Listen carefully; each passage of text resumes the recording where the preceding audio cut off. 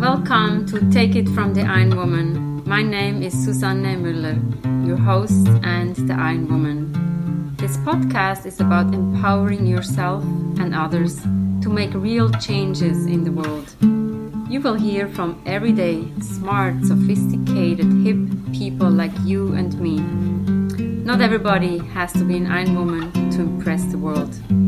Together, we will learn from the sports and business leaders how you can become a more successful person as an entrepreneur or a leader. It's one step at a time, one day at a time. Take your steps now. Take your big steps now. Join me on this journey to success. This podcast is being sponsored by Get Loopy. On episode 41, you can hear the story of Isabel, the co-founder and CEO. Get Loopy, get a 20% discount off your first order. GetLoopy.com. Okay. Take it from the Iron Woman. Again, we have a very special guest today. Annette from Texas is with us. And Annette and I met virtually in the TPF4, which is the podcast fellowship. Now it's called workshop because it is work. So welcome, Annette. I'm very happy to have you here on our podcast. Let's just hear from you a little bit. Well, thank you, Susanna. I appreciate you inviting me on, and I was excited to visit with you today on a just one-on-one basis. I'm Annette Carlisle. I live in Amarillo, Texas. I grew up about an hour away from here, so I never thought I'd be back here. But after my education journey for myself, my background is I'm a research scientist, evolutionary biologist, and did research on bats and other things. Ended up in Amarillo because my husband's an infectious disease doctor, and we got an opportunity here for his job, and we moved here, and I'd already had 2 boys, and then we had a third. So I've really spent the past 32 years in Amarillo as a stay-at-home mom. I was a volunteer in lots of things in the community, but having my kids start in the public schools here really got me interested in education. And I served 19 years on the school board. I'm now on the college board at Amarillo College, community college here. I did a lot of nonprofit work around systems level change. I think that comes from my background, around educational attainment and poverty, trying to move people out of poverty through education and create, better opportunities for everyone. I'm also involved, you had asked about Leadership Women. There's an organization that's 30 some odd years old called Leadership Women. And it started out maybe under a different name, but it started back in Texas, and it evolved into what it is now, which is Leadership Women. And our focus is on 2 programs mainly, Leadership Texas and Leadership America. Our job through this is to help grow and assist women leaders. We do it by bringing large groups of women together from across the country, or at least across the state. So you can imagine that right now during the coronavirus pandemic, we're shifting gears a little bit. So we've had to move into a lot of online presentations and Zoom meet. We're trying to figure out where that's going moving forward, at least for the next year of continued potential challenges. So that's kind of all up in the air, and I'm board chair right now. So it's kind of a challenge. So we have a board meeting the end of this week. We're going to have an happy hour one evening, and then have a couple-hour board meeting the next morning to just catch up. But it's a great group of women. It's really built a strong network for folks. And my goodness, if we ever needed strong women leaders, I think now is definitely when we need them. Now is the time. Thank you. This is amazing. And yes, we need more strong women. We need more women.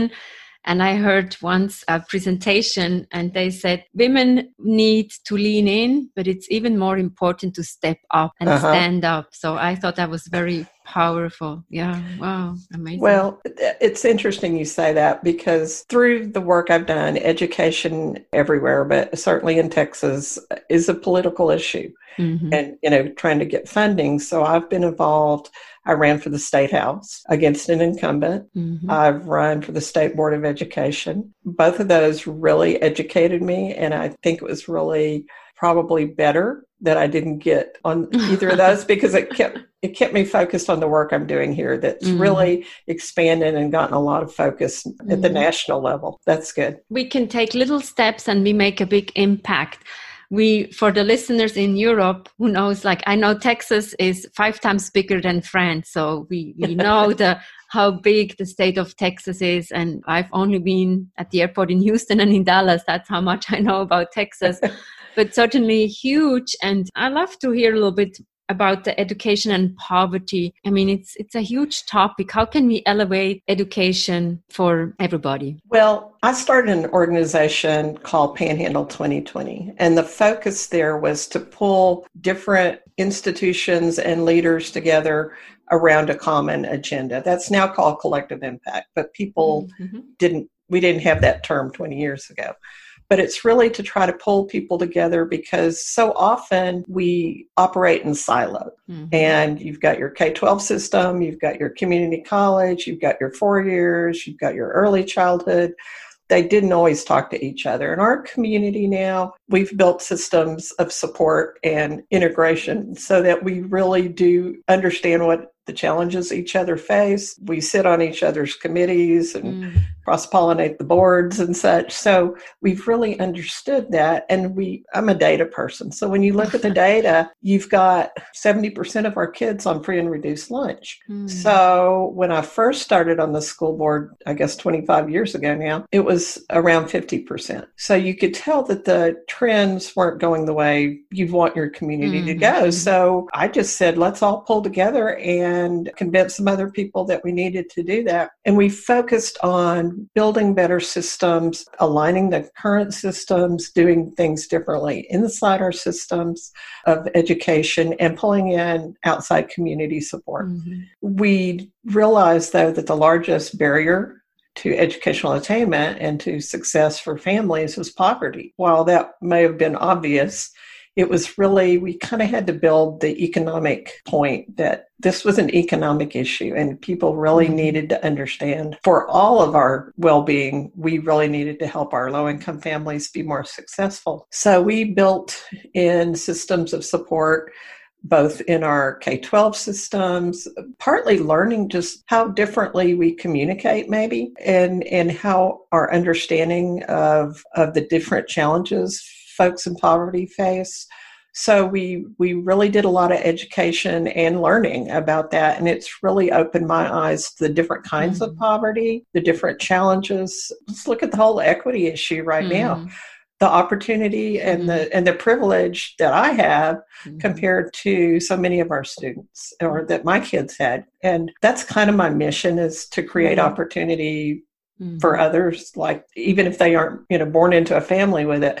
How do we create more opportunity for more individuals? So certainly through our education systems at our community college, Amarillo College has received several national awards. We just got announced as being in the top 10 of the Aspen finalists. So fantastic. And the recognition is that, we've looked at who our students really are and what their challenges are that they really face. I serve on Sarah Goldrick Robb's Hope Center board, focuses on food and housing insecure college students. And let's look at the real data. Let's look at the challenges parents who are going to school have. And that's a huge report that was just released. They've stayed on top of the COVID challenges. And I don't know how some colleges are addressing this. We were ahead of the game because we had the support systems in place. We had access to food, access to emergency aid for housing support if needed, and really had built the system network in our community to understand what the resources were, to give our students that opportunity to connect to those and to benefit from those, to keep them in school. While I know a lot of colleges in the midst of the pandemic hit had a lot of I think in LA they had 30% of the students drop out of their college. We actually had an increase. Oh, wow. We didn't lose students because we had the supports in place to keep them there. We'll see how that continues as the challenges persist. But that's fantastic. I can go on, but I'll stop there. Yeah, but it really goes to say, like, we have that in the show notes in your biography. It says working to drive positive change. Yeah. I can only hear that in your voice, and I see it in your eyes. So that's really beautiful. And I remember our group, and maybe we start to talk about our little group of the fellowship that we have created. You invited us to talk about education. And I thought that was beautiful, just to bring people from different walks of life together. We had Brandy from Canada, Diane from Washington State, Jay from England, and me, I'm from Switzerland, from Europe, living in New York. So this was interesting. The podcasting fellowship, which I highly recommend, but I actually took it not sure I was going to do a podcast. I wanted to get some information out about the work we've been doing here, and that seemed like a possible way, and that's turned into my podcast, Annette on Education. I really also took it to learn a different way of educating. And I know that Seth Godin has really been big on shifting the way we educate students and each other, and that we continue our lifelong learning. And so I've been a fan of his for a long time, and I was just blown away by just how supportive this group has been. I mean, I believe we had 467 is the number I'm remembering in our podcast group, in that cohort. But I would say, maybe 30 people finished? I think something like that. Something like that. And those of us, some of us bonded more than others, certainly. I didn't make 466 new but I made a half dozen really good friends. I would think so, yeah. And folks from across the world. And that's what fascinates me, is that it's built this bond between us and a shared interest, even though our podcasts are all about various things, and we interview one another and share our podcast. Happy to be on here with you. It's fantastic. And I feel like, so Annette's podcast is called Annette of Education, and one of my goals is always lifelong learning, right? And I'm an Ironman. I think we can all learn from each other, and we all have more or less the same message that we want to share with the world. And it was just fantastic to see how we can support each other. And my point also is, I've taken a lot of online classes, and I've always taken them alone. And I started with the Akimbo, with the TPF, and I realized they had a Saturday call. And one Saturday I was like, let me just chime in and maybe see. And all of a sudden I realized, if we support each other, my work gets better. I get to know other people. I get to know amazing other people like Annette. When would I ever meet you? I think we would have never met. Even though you live down the street from my sister-in-law. No. That's true. But I think in New York, you have your head down, you don't look up and you don't see. But Seth Godin has created such a fantastic platform to get to know each other. And we were a few chosen ones to even have a beta class together. So we were, that was amazing.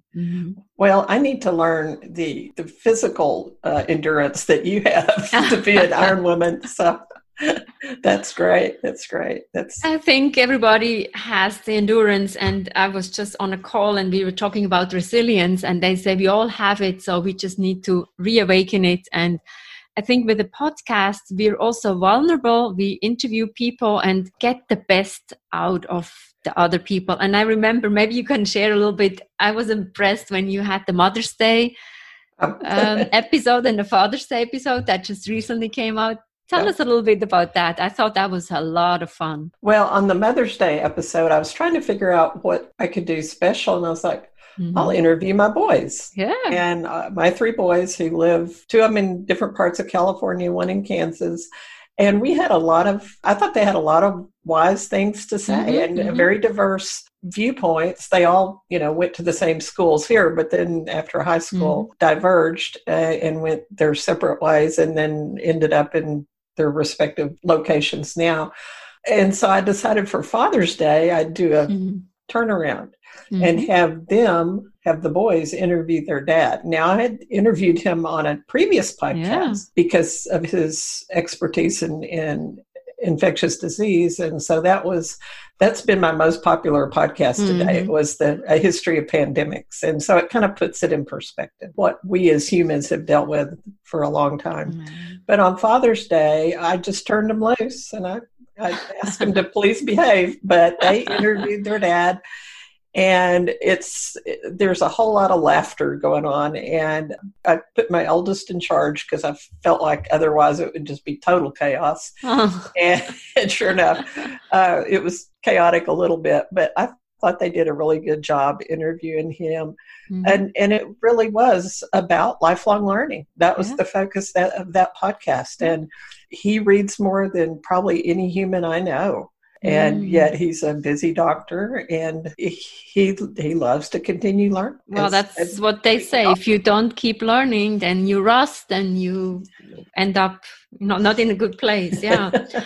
And I have one final question. I mean, I'm curious. I'm always curious. And I read a performance review. My boss said, "You're curious enough." I don't agree with him. So how did you said at the beginning you did research on bats. How did that happen? I think this is so funny. I never knew that. Well, I went to Texas Tech University in Lubbock. It's about 2 hours from here. I've always been interested in science. So just growing up, I'm fascinated by science. And my older brother was as well. And he's a doctor here. And so, we spent a lot of time just exploring outside, learning about animals, learning about creatures. I'm reading a fascinating book on fungi right now, on funguses. So it's just wonderful. But I've always been curious to learn about the world around me. Good. And science is how you do that. Just when I went to college, I ended up taking a mammalogy class from guy Robert Baker, and he ended up being my major professor in my master's degree, and he did research on bats. So when I started working in his lab, that's what I worked on. That's what I worked on for my master's degree. Interesting. So. I never met somebody who did that. So that's certainly a first. I sometimes see the bats when they fly around. Interesting. Certainly very interesting animals, to say the least. We worked on bats that were from other parts of the world, the Central and South America, the New World leaf-nosed bat. So did chromosomal evolution studies on them. It's fascinating. I don't have anything to say, but the bats is an interesting aspect. Thank you so much, Annette. This is really cool. So whoever wants to listen to Annette's podcast, it's Annette of Education. We will have everything in the show notes. Good luck, and we need more of you. Thank you, Annette. Oh, thank you, really Susanna. Cool. Really enjoyed it. Thank you. Thank you. A nice conversation to have with Annette from Texas. We can always learn something new. I didn't know about the bats. What are you taking away from this talk? Take it from the Iron Woman. We have episodes every Monday, every Wednesday. Chime in, leave a review. Thank you so much. But don't forget, getloopy.com. You get 20% off of your first order.